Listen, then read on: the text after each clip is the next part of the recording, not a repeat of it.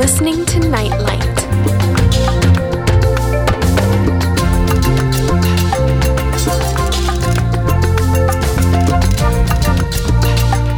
And welcome to another edition of Nightlight. Well, over the years, the Lord has blessed us with an amazing variety of guests on the program.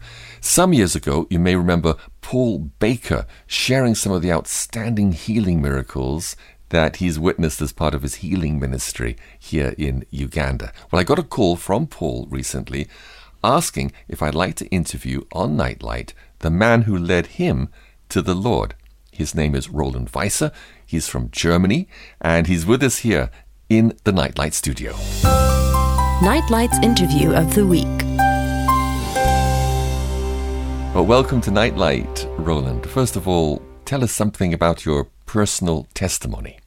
Yeah, great. As you already know, my name is Roland. I'm a native German. I'm a father of 4 children, and I'm privileged to travel the earth with the gospel and with some special messages from the Lord. And I do that since many, many years, having been a pastor and a Bible school teacher and a traveling minister. And at this time, I'm based in Germany in the leadership of a local church, and I go out from there at times to look for discipleship schools and seminaries who are interested in sharing with each other about the experience we have and helping each other to see a good new generation of believers and leaders for the future. Roland, when I think of Germany and Europe in general, I think about the prophecy that there'll come a great falling away from faith in the last days. It's so very rare to meet a professing born-again Christian from those countries. Or maybe that's just my personal experience and not necessarily the case. Well, that's absolutely right. Most people overestimate the number of Bible-believing Christians, or what's called born-again Christians, evangelicals, in Europe by far, because of the financial power and because of the resources the traditional churches have, and Christianity in the West has obviously more resources. But if you look at numbers, Germany has only 1 up to 3% of real Christians, and the situation in some countries of Europe is even worse. Maybe the best countries with the largest percentage of Christians at this time would be something like Sweden or the North in general, then Britain and Romania. Roland, when young people in Germany and Europe see what's happening in the world today, does it not create in them a hunger for answers and spiritual truth? Yes, there is a definite change, because there's a generation that has come up that does not know God. Most people at the age of my parents would have known at least the fear of the Lord to some measure, and would have been, devout nominal Christians. We have the Protestants and the Catholics very strong in the country, and as I said, very few evangelical churches of any kind, and a small charismatic and Pentecostal movement. Right. But obviously, with time changing, the Spirit-filled movements are growing. Not very fast, especially not under the ethnic of Germans. A lot of people who come into the country are also Christians from different countries. Yes. Like now we have people who convert from the Arabian Spring, people who come as refugees. Right. But in general, most people, they would be open if you share the gospel in a non-church situation. Right. I personally believe it's a little bit like with a pond. If you have a pond which is full of fish, whatever you do, you end up with a fish. So right. People in a revivalist situation like Uganda has known in the 90s, it's very easy. You just open your mouth and somebody gets converted, to say it in a bit colorful way here. But then when a pond is totally empty, nobody can see results. But in between, the way you do things makes the big difference. So I personally believe in personal evangelism rather than in crusades. I believe the best way to come to know the Lord is by a friend or by a colleague or by somebody who you have some kind of relationship with. And I believe the first thing you should always learn and have at hand and do is a short testimony of how it happened that Jesus came into your life, like before, Jesus came and the positive changes after. Well, let's take a break for a testimony in song, and when we come back, we'll hear Roland's testimony of how he came to know Jesus. Walking in a world all alone, full of greed and hate. Not really knowing where I'm going or when I will meet my fate. Till one day I came to Jesus, and now I know that with Jesus and the holy angels to heaven I will go.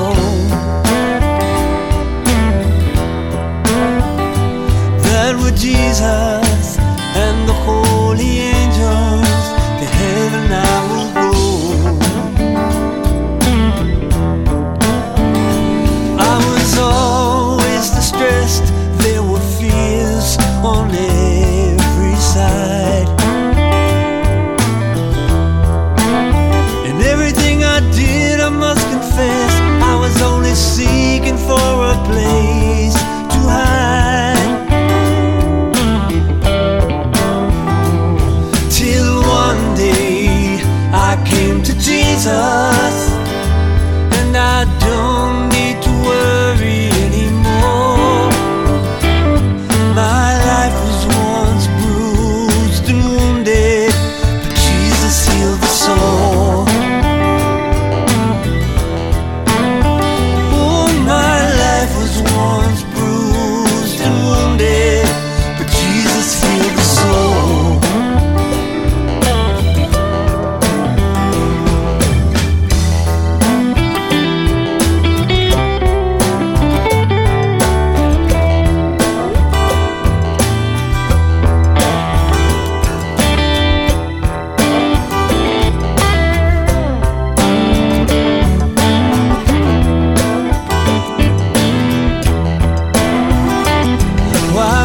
There's a lonely world, I always knew I was only a man.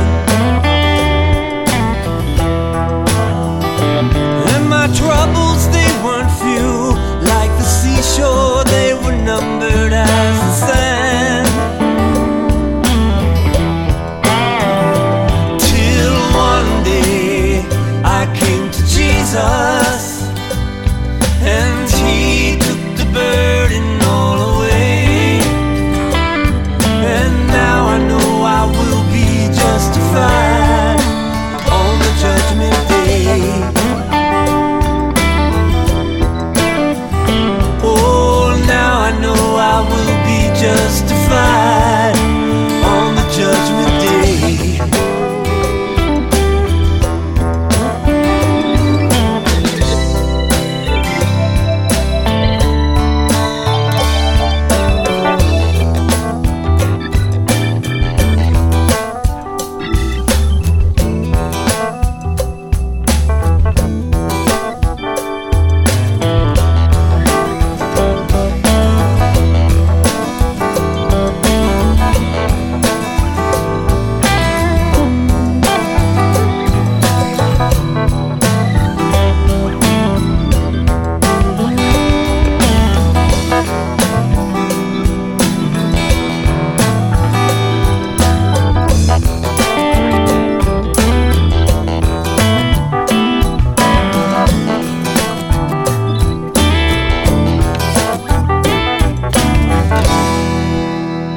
And that's Michael Fogarty walking in a world all alone until he came to Jesus. And that song is from an album called Someone Sent Us Here. They're witnessing songs beautifully produced by Michael, songs from the Jesus Revolution of the late 1960s. And we'll have some more songs from that album later on the program.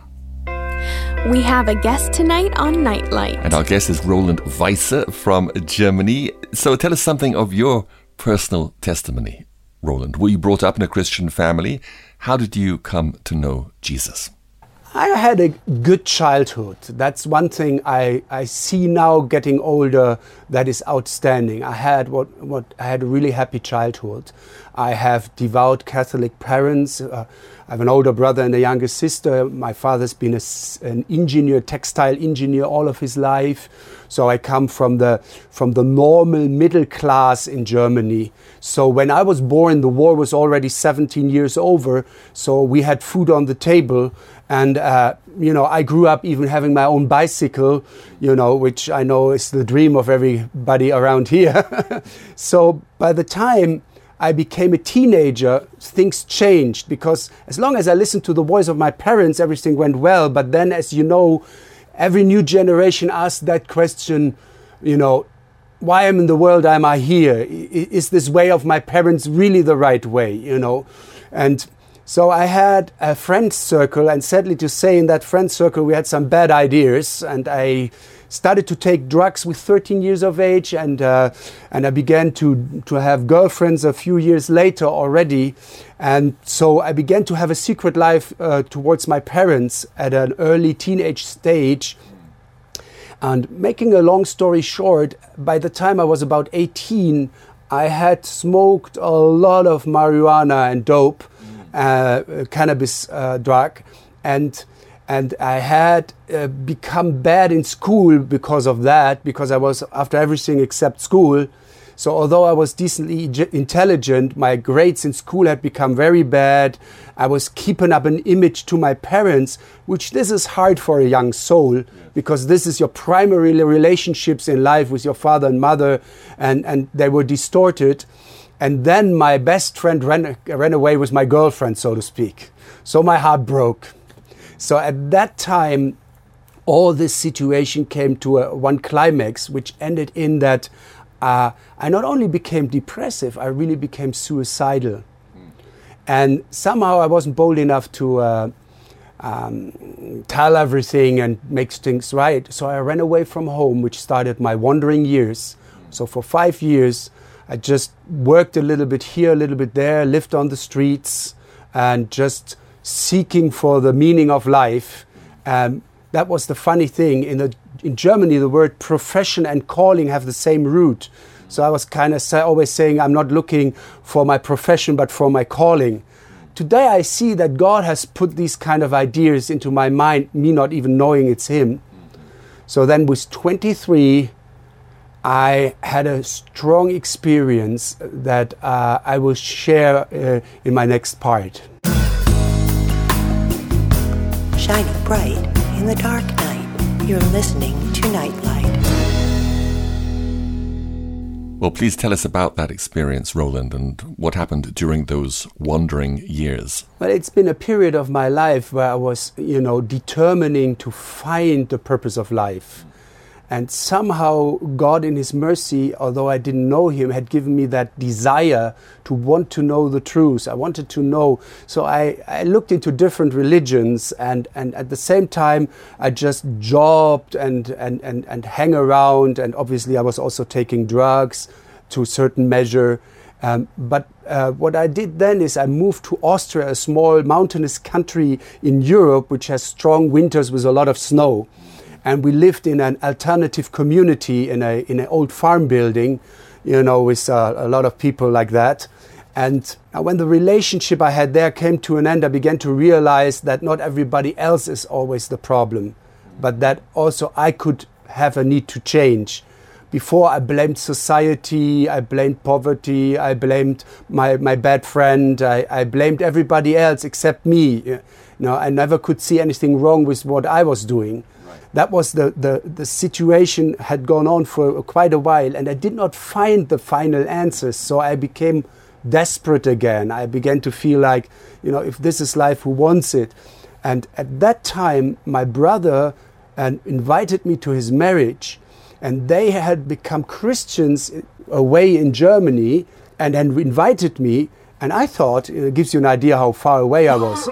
Marrying, what an overcome old concept is that, But I went, obviously being his brother, to that marriage. And as soon as I arrived there, it was Jesus, Jesus, Jesus, Bible, Bible, Bible, you know. I thought, what's wrong here, you know. So in the end, I survived, so to speak. And I remember when I was driving back in the train, it's a long way to Austria, I was thinking about it, and I was thinking, well, you know, you can see my mind there, how arrogant it was. I have no idea. I mean, Jesus, yes, he's one of the gurus, you know, and he has the white healing magic, and so, but they have no idea. There's many more good gurus. And I kind of concluded, well, they seem to be at least happy with what they have. It's better they be on this Jesus trip than on the drug trip. Back there in Germany, American missionaries had come, and they had started a small church, and in our drug circles, one became a very radical Christian, and a lot of the people got converted, and they started to form a small missionary church. Not only had now I seen them, but they also had seen in kind of what spaced out condition I was. So they began to pray for me. Friday in the prayer meeting, Sunday in the service, Wednesday in the Bible study. I mean, you think if everybody prays for you, you'd be on cloud 9, you know. But the total opposite happened. My whole life dismantled in Austria. And, you know, all the things came down, you know. So at one night, I had withdrawn, you know, I had a strong smoker's cough. I was feeling very unwell. I felt under pressure again. So I had withdrawn in a very small white room, maybe the size of this little room here. And it was in an old farmhouse. It's kind of the paradise all the alternative people dream about. But inside, I was just churning up. I was just totally at unrest. And so I began to be more and more frustrated. Now, I had no idea of the war about my soul that was going on in the heavenlies. You know, that the prayers of my friends were warring, you know, and wanting to help me to see the truth, you know. So in that situation, I got a real headache. And what happened is that I began to feel like I need some relief, you know. The night grew longer and longer. I threw myself from one end to the other in the bed, and you know, we were so alternative. We didn't even have a painkiller, you know. So at some point, I felt I need to scream. I need some relief of this pressure, and I grabbed a pillow, and to scream in the pillow, not to wake everybody else up in the house. And suddenly, as I started screaming, I hear myself scream, Jesus, into that pillow, you know. So I cried, Jesus. And when I did that, the whole atmosphere in that room changed. It was as if waves of liquid love were entering the room. I mean, I was surprised. You know, I was thinking, what is this? You know, the thing is, I was totally not high, and that was the strange thing. I knew drugs. So that's the right question. I knew drugs. I knew the kind of thing you feel or think when you are on drugs. So it was totally different. So that was what caught me off guard, that something could be that wonderful. So I let it happen. That's maybe the thing I did, is I didn't close my heart. I opened my heart because I was so desperate for some relief. Yes. And because I opened my heart, these waves of liquid light, they kept on coming and kind of flood my being.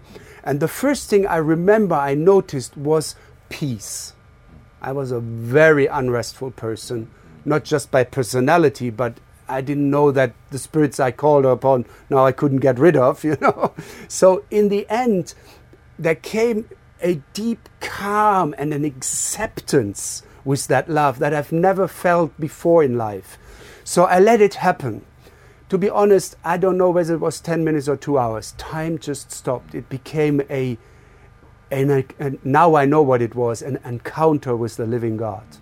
So when these waves of love kept coming, you know, the headaches went, this strong smoker's cough, all the things there, it became warm inside. I began to feel relieved. It was as if heavy weights came off my shoulders, you know, and I began to be happy. So for a moment I was thinking, whoa, this is weird. A while ago you were thinking again about, you know, who wants life. Now you're so happy. So, but I let it happen. I was just at the end of my ways, you know. I didn't care, in a sense, you know. So as this happened, it began to saturate my whole being with this unconditional love for the first time in my life. Now, I know this is what every human being deep down in himself really is looking for. He may not even realize it. He may be looking in drugs as I did, or in women, or in power, or in money, or in pleasure, or whatever thing, trying to find a fulfillment in life. And this was the most fulfilling moment I had up to then had ever experienced. So I felt like, in the end, like a baby in mama's arm. That's the only way I can describe it. It's hard to tell something like this in words. So I did something very spiritual. I fell asleep. So I will continue to talk what happened after this encounter in the next part.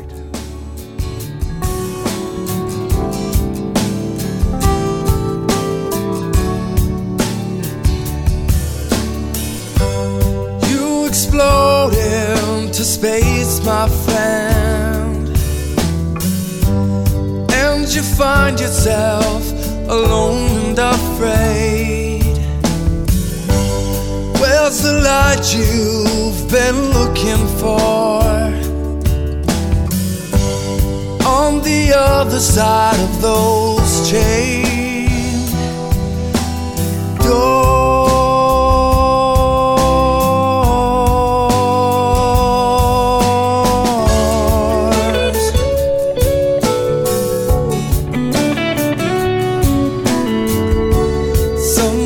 Told you a lie, my friend. It's not up in the sky, descend. Come on down, walk on the ground with Jesus.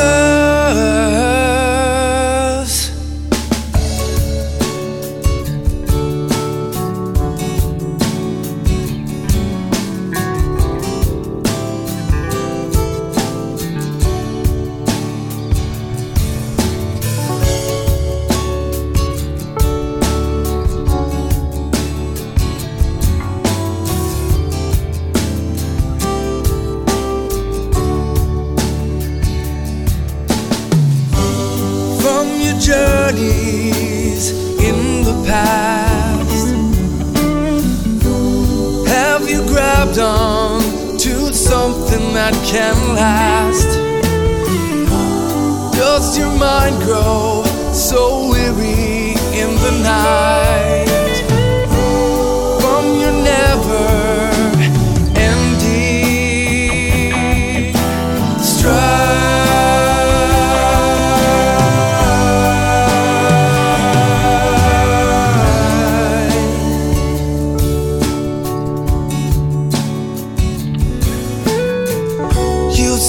The truth in life, you say, but you know, my friend, there's just one way. Come on down, walk on the ground with Jesus. Come on down, walk on the ground.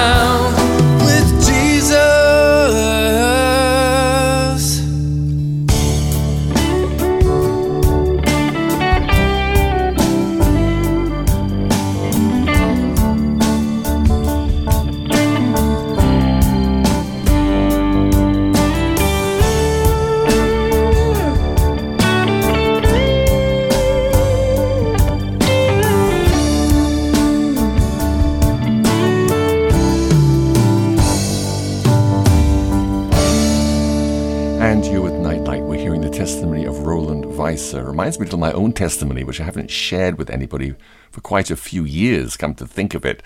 But it just shows you how powerful your personal testimony is. People can argue with you about theology, or they don't believe in God or the Bible, but they can't deny your own personal testimony because it's something that happened to you. Like a candle in the night, it's Nightlight. So, Roland, back to your testimony. Please tell us what happened next. Well, so the next morning, I woke up feeling like 10 years younger. So I ran into the kitchen there where all the people were crossing their arms and legs. We were in Eastern, all this kind of thing.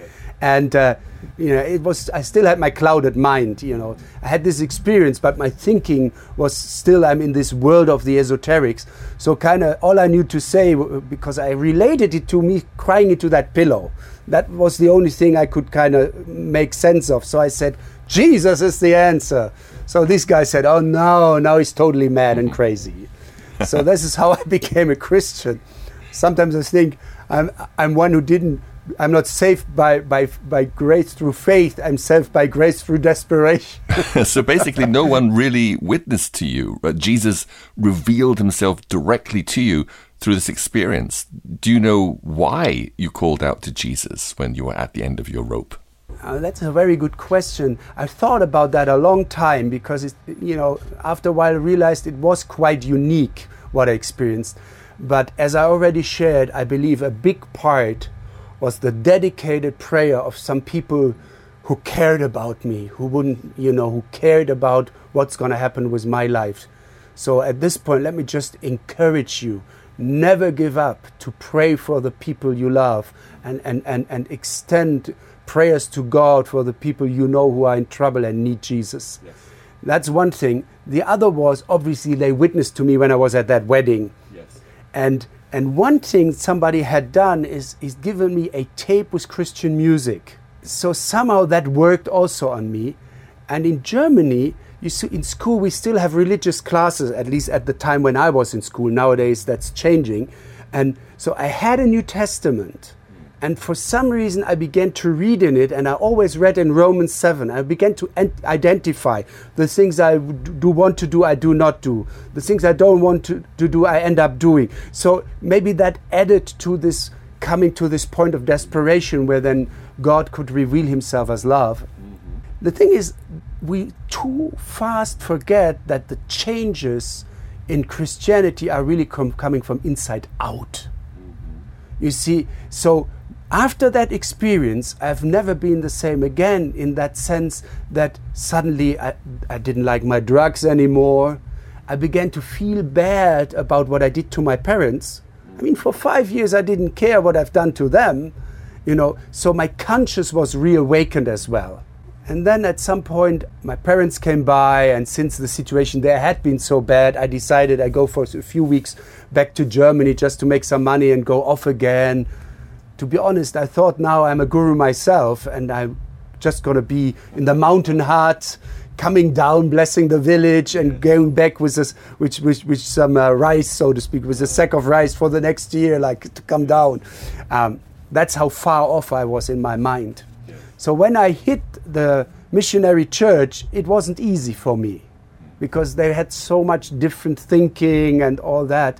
But when they sang their worship songs, and when they prayed, I felt some of that same love that I had felt in this experience. The thing was, I knew these waves. And it was as if my whole life was filled up with this love, and I found it very easy to experience things, a lot of answers to prayer. And I thought, you're never going to have a problem again in your life. That was, in my thought. Now, what happened is that obviously at some point I began to I give you an example. I prayed for strawberry ice cream one morning, and it happened that I met an old friend just when I came down from the prayer in my apartment on the street, and I began to share the gospel with him, which I couldn't go to sleep without having shared the gospel with somebody. And so he invited me, guess where you could eat some ice. So on Sunday, he sends this young Christian up and gives testimony. God answers your prayer for strawberry ice cream. It's not exactly what the elders wanted to hear. You get me? So at some point, obviously, I began to run out of that first grace. You see, all this love was like a big sack of corn or maize or rice, and I was feeding of it. Every time now this need of love was there again, I could just go and pray and feel this love and be filled with this love again. People always wonder where the evil things come from.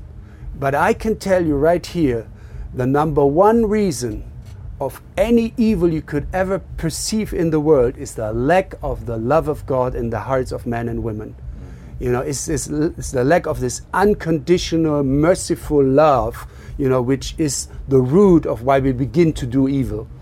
So I didn't have a problem at the time feeling accepted, being filled with that love, you know. So I was a happy young camper. But, you know, I began to empty that sack. So after a few months, I hit the bottom of the sack. When I share this in agricultural countries, the farmers are always laughing because they know what's coming, you know. The thing is, you know, there is no more rice. There was no more, you know, love I could cook up and feed on. So I began to suddenly have old problems come back into my life. You know, I began to, you know, no more have always a grin on my face. And what didn't really help is that one of the elders came and said, "Don't worry, that was the honeymoon. It's all over now, you know." And to me it sounded, "Oh, you're going to be as miserable as we are for the rest of your life. This is the Christian life." You said, "No!" You see, I never became a Christian because of the high values, because it's the truth. I became a Christian because God's love touched me deep inside and renewed me. I was born again, you know, by the Spirit of God, and this deep need of love was filled. What I yet had to learn was the fulfillment that is, and when you hand over that love to somebody else. So I made a big mistake at the time. I thought, now I'm a young man, you know, I will scratch. That's what I call it, scratching. I became religious, you know. I thought I could get back that love by much prayer, giving tithes and offering, obeying everything that the pastor says, reading my Bible until I need glasses. And so I became a very zealous, religious young man, you know, because I hoped that this would give me this fulfillment again. I didn't understand that it was grace and that I needed to do something else to have a fullness of that love more and more coming. So that's what I'm going to be sharing, how we can really begin to see the importance of love and how to grow it. Visit our website at radioact.org. Yes, lots of Nightlight shows for you to listen to there, including interviews with all kinds of people who the Lord has brought our way over the years. About 124 shows there now, so don't miss any of them because they're all unique in their own way and well worth listening to. Nightlight. You're listening to an international edition of Nightlight, shining God's love light to the world. Well, Roland, it's fascinating to hear your life story and how you came to personally know Jesus. So take us further on your journey into knowing Jesus and giving your life to him and entering into a love relationship with the Lord. Nightlight, Nightlight. Now, obviously, having begun to read the Bible, I began to realize that I had just become a normal Christian, so to speak.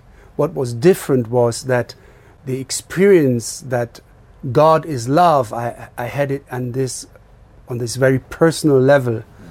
And I felt always that I'm very close to God, and I felt accepted as never before. You know, it began to heal a lot of my inferiority, my hurts, you know, as I forgave, I reconciled with my parents and all that. But what happened still was that at some point I couldn't keep up that closeness and that flow of love that was there. And as I already shared, that it felt like as if the sack was empty suddenly. Today I know it's stupid, but I did what many people do in that situation. You begin to scratch. You begin to try to work harder. You know, you think if you just do a little bit more of this and that, what is taught, then that would give you back that. And to be sure, I mean, it's good to read your Bible. It's good to participate in the church. That's all. But it has nothing to do with the quality of your love relationship, really. Yes. That's determined by other factors, but which I didn't understand at the time. So in that situation where I began to have old things creep in and at the same time became more and more what I would call religious in a more negative sense, a preacher came and he stood up in the pulpit and he said, I got more love than I know what to do with. And I thought, oh, you big mouth American, you know. But I had the privilege to spend the whole week with him because I was close to the pastor at the time already, because I was open. And so I found out this is the happiest chap I've ever met in a long time, you know, at this time ever.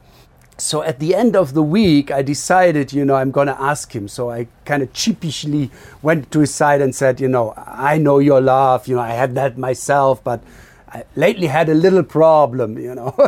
So I shared my situation, and he simply looked at me and said, did you grow it? And I said, grow it? He said, yeah, I mean, did you grow that? I had this example of the rice. Did you grow that rice, that love? I said, no, I ate it. That's what it's meant to be. I mean, I am the hungry one. I want to eat it, you know, give me this love, you know.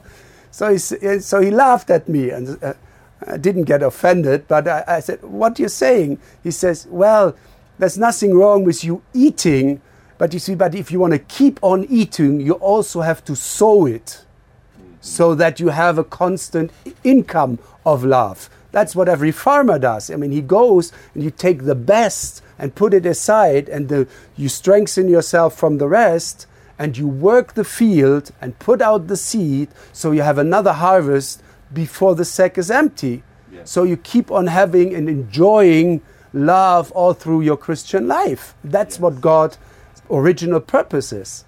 It was so simple. I was a little bit taken off guard. I was thinking, oh, I didn't know that. It's not too complicated.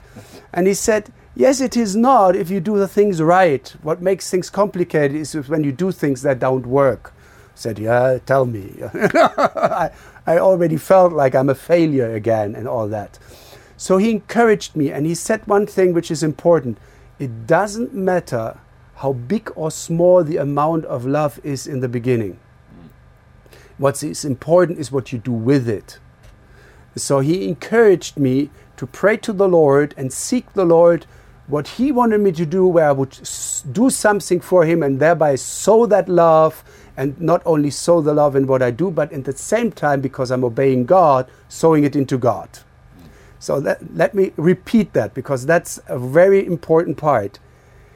When you love somebody and you do it out of a pure motive, you're not only loving that person, but if it is a tailor-made command from God, if it's the will of God, then you by definition also sow love into God. You know, in John 14:15 it says, as if you love me, keep my commandments. So with God, loving is connected with doing what he tells us to do. This love is the answer much more to all the problems than we think it is. You know, even in evangelization, sometimes with evangelization it's like this, you know, if you would see a starving child, 10 years old, only bones and skin, and you would go to that child and say, oh, what's wrong with you, you know, don't you have a daddy and mama? And he would say, oh, I have a wonderful daddy. He's a great man. He owns all the grocery shops in Kampala. You want to come to know him. He's such a wonderful man. And seeing that child starving, would you believe that child? That his father is such a great man. Now you would think, I'd like to bash him, you know. They're having his child starving. So we sometimes as Christians, you know, we are not exempt from that lack of love, which I said is the biggest problem in the world. That's sad to say, but that's a reality I found. So we are there like that child saying, oh, our Father is love. He's the wonderful God of the world. And people look at us and say, well, if he's such a great God, and if he's not only loving, but if he is love, so why are you showing your spiritual ribs? So love makes our life authentic so that people can believe the gospel. But love also is important to do a lasting work in God's kingdom. I'm going to share about that in the next part.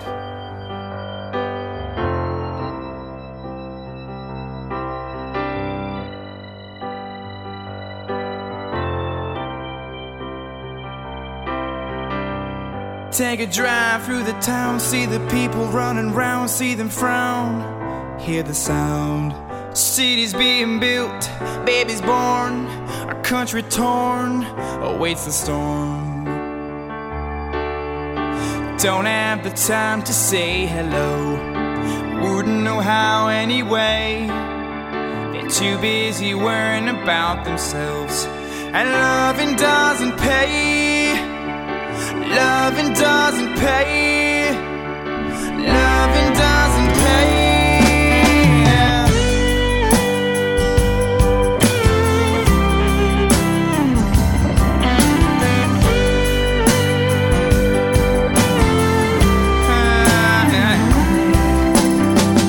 Walk the streets so alone at night, gone fishing for the truth, but you can't get a bite. Like to take off your head and rest a while, put your feet on the ground and learn how to smile.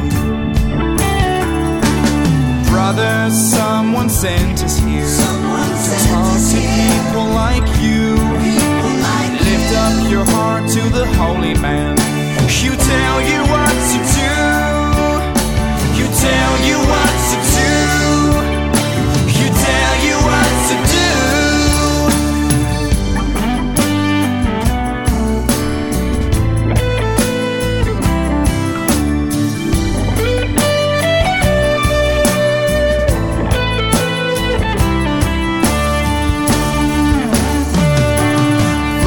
Someone sent us here to talk to people like you.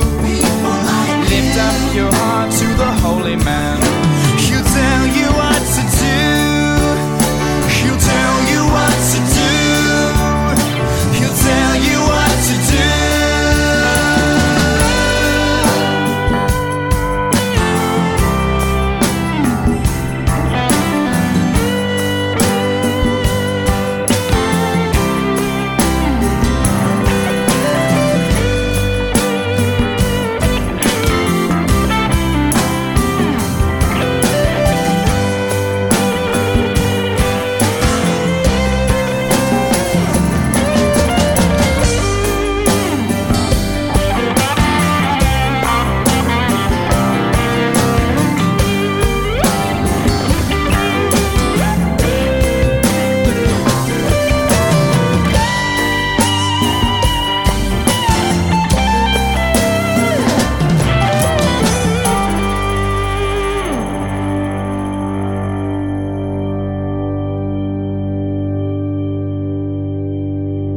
Someone Sent Us Here. And that's the title track of our featured album on this special edition of Nightlight, in which we're hearing the testimony of Roland Wieser, who's visiting from Germany. And he's also teaching us on a theme that is central to our programs, which we touch on regularly from many different angles, and that is religion versus relationship with Jesus. So, Roland, tell us more of how you grew in your love relationship with Jesus. If you've listened this far, you probably begin to see that, that the things we are sharing are reality. And so if you allow me, and then I would love to teach you also some things about that to help you, rather than just sharing what a nice life I have, to help you how to develop your own love relationship to state of the art, so to speak. And so if you would allow me, then I will kind of swap gears, because God is sending me since many years around the world with the message of fellowship and communion with the Lord, with clear communication. And I've been doing this in, by now, about 25 nations. So at this time, God once again has sent me to your lovely country, Uganda, to share not just my testimony, but the truth of the Word of God, and to help that God's desire, that the reason why Jesus died will be fulfilled. You see, the reason why Jesus died primarily was the reconciliation, the original purpose of creation. When God created man, it was to have somebody to relate to. He made man in his image because he wanted to be understood by man. So with the fall into sin, all that got lost. And after the law had proven that man couldn't build the bridge from his side, so then God intervened and took his only begotten Son and built the bridge back through Jesus Christ. So let me encourage you, God loves you. God is after you with all his heart. If it would make sense, Jesus would die again for you. But he already died. Listen to my heart. If you were the only person on earth, Jesus would still come to die for you. So receive him today.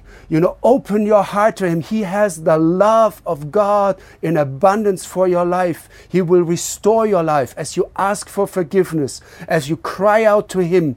You see, in Romans 10:13 it says, "Whosoever shall call upon the name of the Lord shall be saved." That's what I did in that night. I had no good idea of Christianity. All I knew is I need something, that there must be a reason why I live. And God is the answer to that call and that cry. So if you've never been a Christian before, hear my heart. God has the best for you. He's not after bossing you. He's after loving you until you say, "Stop it, I can no more take it." Praise the Lord. I feel all right when I'm listening to Nightlight. You're tuned in to Nightlight. Okay, so as I said, once we're saved, we still have to live the Christian life in a way that is pleasing to God first, but also is a good testimony to the world. And having the enough capacity to love is the master key that we need to have in our life. You can have many teachings and many things which are a key that unlocks blessings. But to develop the ability to love under all circumstances is the master key in the Christian life. Don't get distracted. Love is the highest form of spirituality. If you look into 1 Corinthians 12, that is a chapter most Pentecostals and charismatic, spirit-filled places, they love that chapter because it speaks of the power of the early church, of the gifts and of the offices. And it's exciting to see all these things. But then in the last verse of the 12th chapter, Paul says something very interesting. He says, "Desire the greater gifts, but yet I will show you a more excellent way." And that excellent way is then the 13th chapter, which is the chapter of love in 1 Corinthians.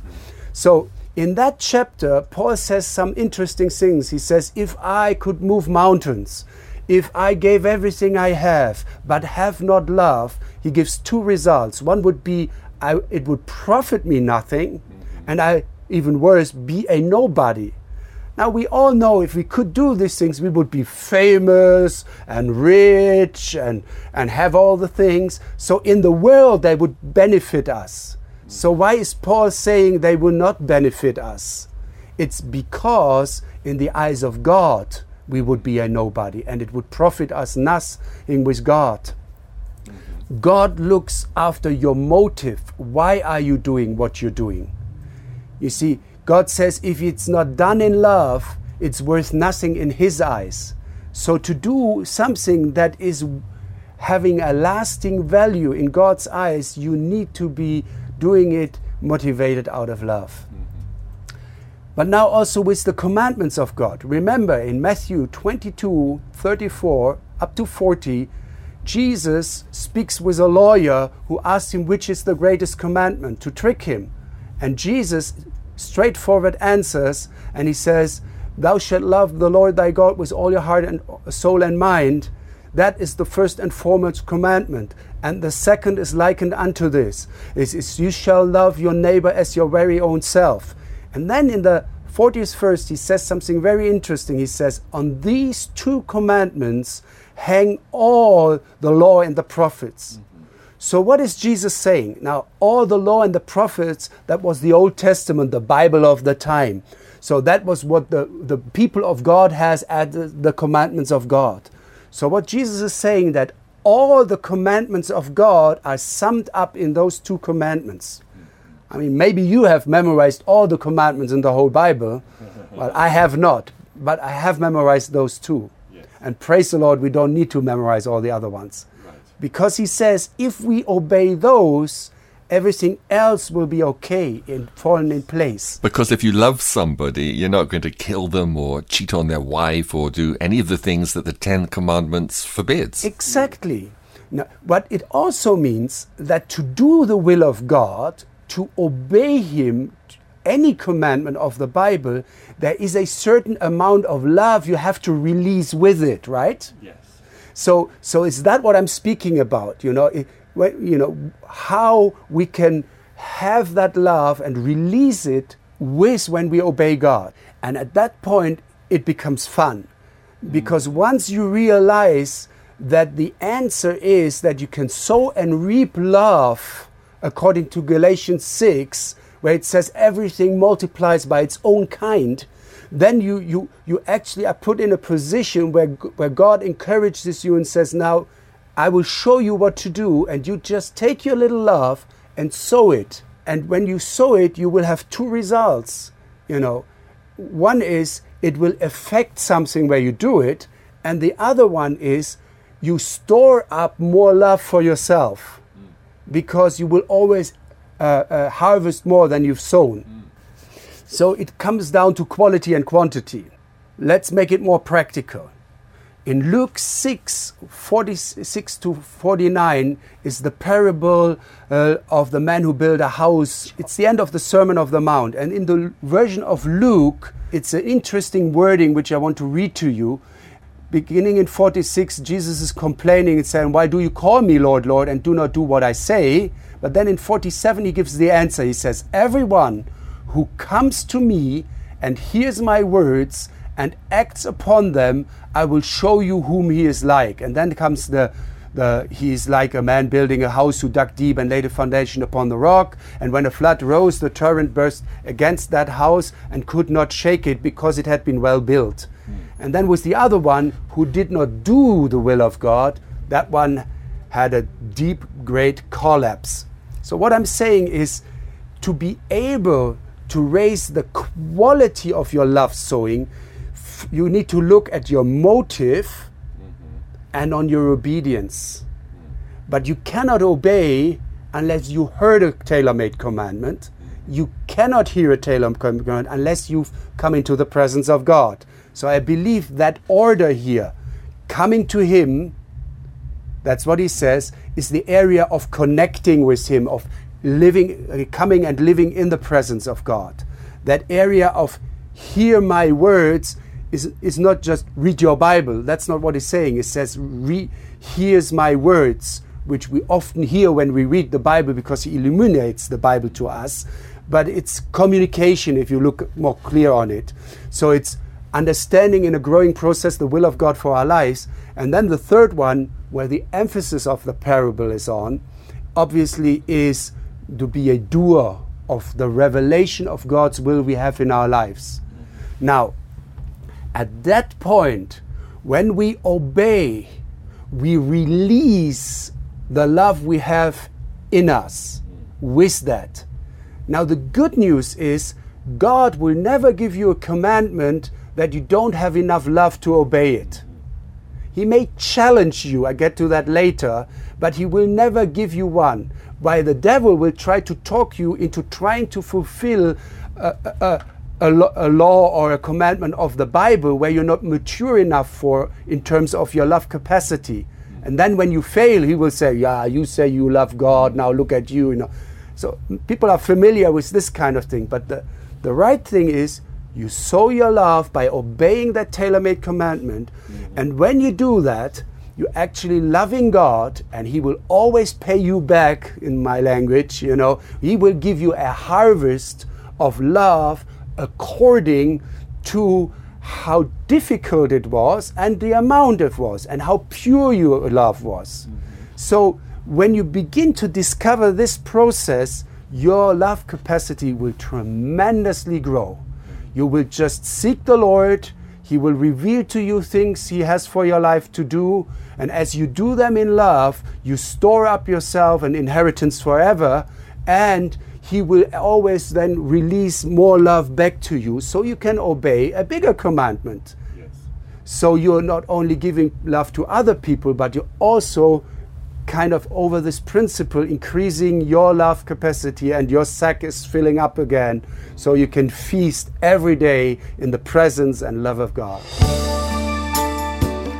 Inspiring you to draw closer to God. You're listening to Nightlight.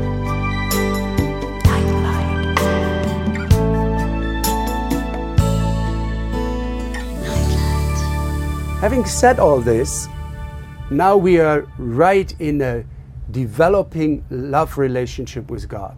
Jesus was straightforward when He gave this parable and when He gave the conditions.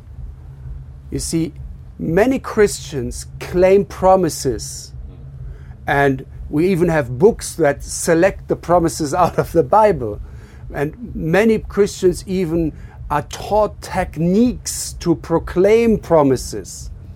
But the real way to make a promise work in your life is simply look for the conditions that God has given for this promise and fulfill that condition. I guarantee you, you cannot stop God from giving you the promise and the blessing.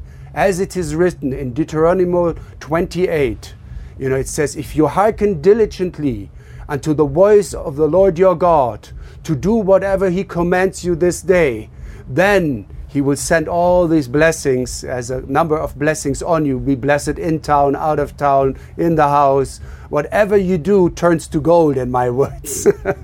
So God is promising that if we focus on the relationship with Him, He will make all other things work out, which that is the summing up of the word. He said, look for the righteousness of the kingdom and all other things shall be added unto you. So the focus God wants us to have is not on the blessing, but on the blesser. It's not on the gifts, but on the giver. It's not just on love, it's on the one who is love. I am hopefully touching a string in your life that you are desiring. God loves you and wants that relationship to be developed so you become who He destined you to be in life.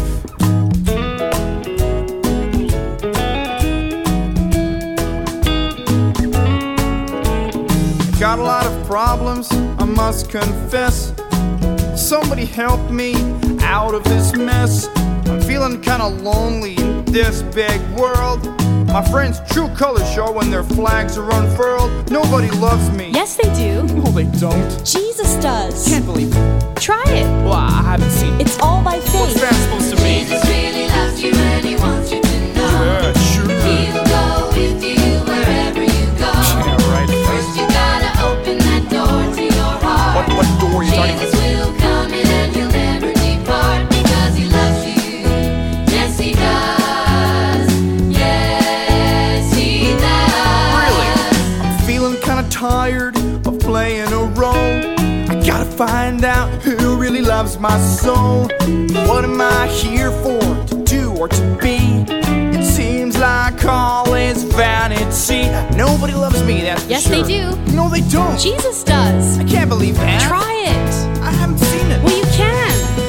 Jesus really loves you and He wants you to know. I don't know, man. He'll go with you wherever you go. I mean, that'll be nice, I First guess. you gotta open that door to your heart. That door thing, I don't get it.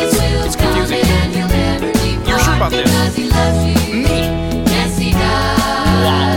Yes, If that's true, that's pretty awesome. You don't have to be a phony always. Just let Jesus Christ come in today. He can be through you what you could never be. He's the purpose. He's the life.